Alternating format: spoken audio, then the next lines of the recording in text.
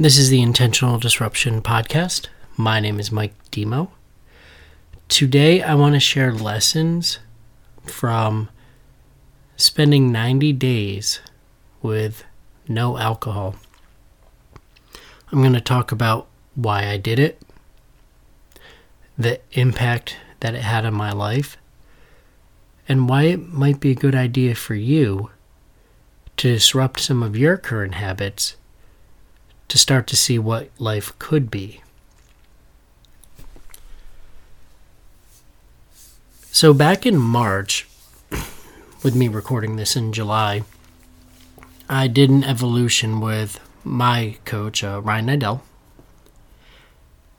And I got a fantastic amount of information, skills, tips, tricks, hacks, whatever you want to call them. Money well spent is the crux of the whole point there. And at the end of the evolution that we did, it was offered up to do a 90-day challenge with no alcohol. Inevitably, for some people in this audience, that's not too much of a big deal. If that's you, for whatever reason, having drinks didn't speak to you or you didn't find value in it, totally get it. But if you're more like me for the majority of my adult life, and as a matter of fact, going back all the way to my high school years even, alcohol has been a part of your life in some fashion, whether in a celebratory manner or more like it has been many times for me, a sedation tool. You see, when the challenge was brought up, I followed one of the rules that I've learned, which is it an F yes or an F no? You can figure out what the F means, but instantly make a decision. Are you all in? Or are you completely out? And I decided, what the heck? What's the worst that could happen for me with the body goals that I have, being that I'm getting married pretty soon, to not take in the additional calories even that having all this alcohol on a regular basis would put into my system. So I raised my hand. Yeah, all in. Got it. And then I started to think about when's the last time I'd spent 90 days not having any alcohol whatsoever. You see, my house when I was growing up, and in a later episode I'll go through the custody battles that were my existence when I was a child. But at my mom's house, I had the entire downstairs of the house, which included a 20-foot bar. The rules were simple. No police, no ambulance, no fire trucks. Nobody drives home. Got it. Not a problem. So my house would be one of the party houses. So if you imagine me at 17, I had one of my friends, Jay. He'd be the bouncer at the door, or I'd rotate it sometimes. But I would literally have somebody at my front door grabbing keys. Now, I also had a bartender. Like, legitimately, one of my friends would bartend for some of the rest of my friends. Crazy to think about when you're 17, but I know people that are in their 40s that aren't as responsible as I was at 17 when it came to that. And inevitably, some kids would drink too much. That would also include me sometimes. When you're 5'9", 145, 150 pounds, probably not the best idea to do a 10-shot challenge. But I've been ambitious my entire life, I suppose. And that'd be every weekend, whether at my house or we'd select it and rotate designated drivers to go to one of my other friends' houses. That would be what we did on the weekends. Now, when I went to boot camp in November of 2000, I went there after having a 3-day absolute monster party at my house. 3 days straight, we filled a adult full-size fridge with beer twice and cleared it out. And we filled an entire garbage bag with hard liquor bottles. To say that it was a 36-hour, I don't want to cuss, so poop show, disaster, whatever it would be, hot mess. That's what it was. And then I spent 12 weeks in Parris Island, South Carolina, having no beverages whatsoever. God, that just made me remember about... That's when I started to lose a lot of my friends, actually, when I got back. Because I saw a lot of my friends doing the same thing. They were doing what was called robo-tripping, which is drinking vodka and Robitussin. I'm still not sure why you would drink a bottle of vodka and a bottle of Robitussin. That just seems like a good way to kill every healthy cell in your body. Something for another episode, perhaps. But I was more infrequent with my drinking. Might be weekly at that point. But I was still in the same environment. So it would happen. Friends would come over, we'd throw a couple back and play PlayStation 2. And, that's what it was. And that was basically my life until I went to Iraq in 2004. When I was in Iraq, we, for some reason, followed home country rules. We didn't want to offend the people we were bombing. So we did not have alcohol on base. In hindsight, with the job that I had, probably not the worst idea. You definitely don't want to be hungover when you're controlling airstrikes. It's frowned upon, I'd imagine. I do remember for the Marine Corps birthday, which is in November, we were supposed to have a big party, and they were going to bring us some beers to the base we were at. You're only going to get 2. But then we had Operation Phantom Fury, or Al-Fajr, F-A-J-R, and we postponed it because we had to level the city of Fallujah, take out all the insurgents there. So it wasn't until, I think it was December, but they postponed the party, and I was able to have my 2 beers, and one of my leadership tendencies is to take care of my people, so I managed to get them a couple extra, and in the process get myself a couple extra. Sales training is good training, I suppose. And it's the craziest thing to be absolutely on your butt because you've had 3 beers. It's like, oh my God, I'm like 14 again. This is crazy.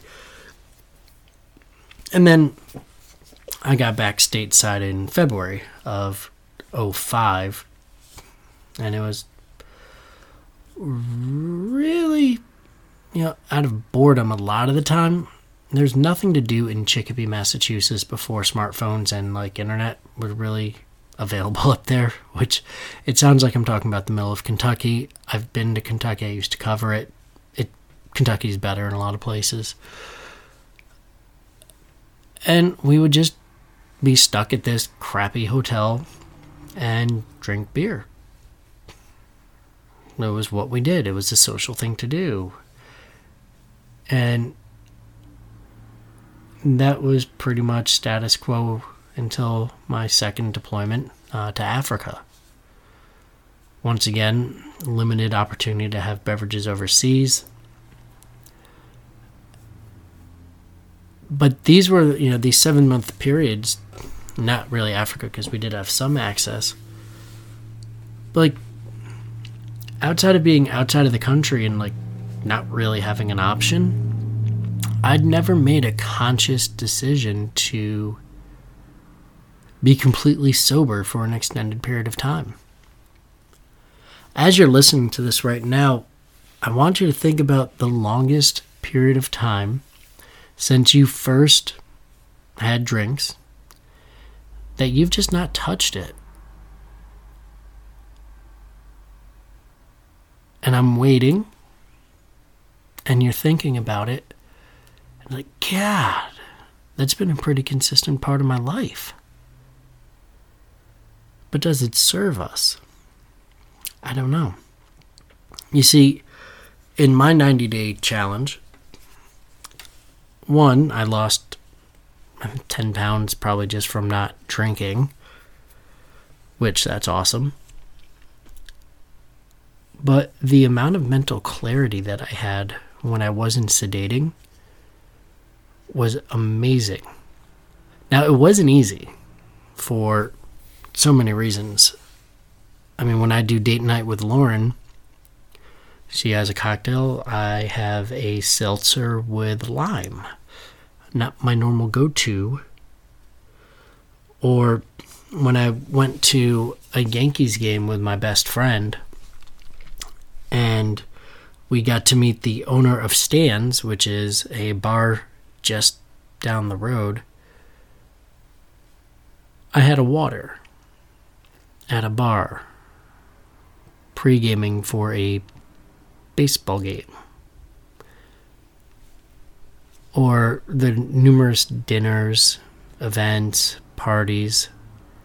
It was a conscious decision, and I remember at day 45, I said, just to hell with this, I'm done. I poured myself a nice tall glass of whiskey with an ice cube, and I was ready to just have it. Told Lauren, I get the idea, I understand why Ryan asked us to do this. I'm good, I'm done, I'm tired of this nonsense. Like, let's go. So, got her a drink, had mine in the cup holder on my couch, and I didn't touch it.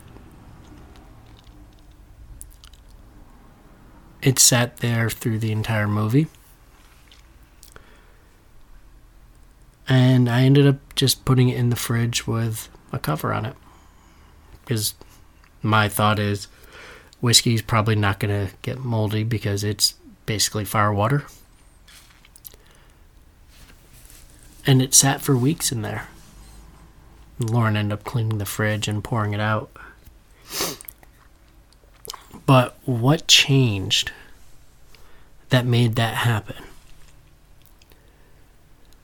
What changed was I decided to hell with Ryan. I respect that bejesus out of him, love him. But it wasn't enough for me to do this challenge for him. It wasn't enough for me to do it with the rest of the members that had gone through the Life Optimization Challenge.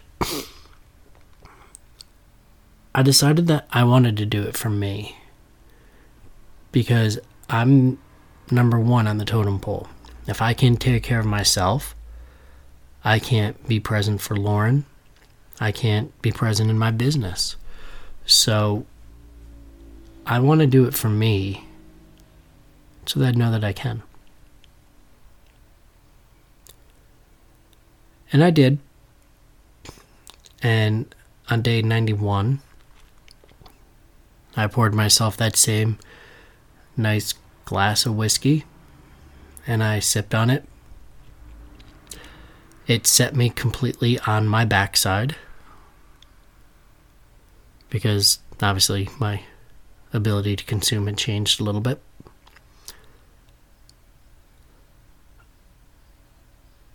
And I've come full circle. See, what I'm realizing is I like my body and I like myself a lot better when I don't drink. I don't see how it serves me to have drinks every day like I used to. Whether it's just one to relieve stress or whatever it is, it doesn't help me with my clarity, with my body, with my ability to connect with Lauren and the other people that I love, which means inevitably it does not serve me. It doesn't mean that I'm not going to ever have a drink again. Far from it, I'm sure. But I want you, as you're listening, to be cognizant of not only when you're drinking, but why. See, personally, I love the taste of a good IPA. I do.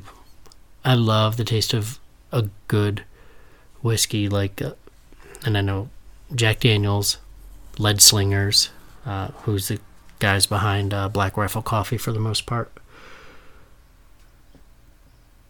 I know those aren't some creme de la creme served for $1,000 a glass in New York, but I legitimately like the way they taste. So I'm not going to be absolute that I will never have a drink again, but I'm going to be cognizant of whether I'm doing it for social anxiety, whether I'm doing it because of stress, or is it that I truly just like the way that something tastes?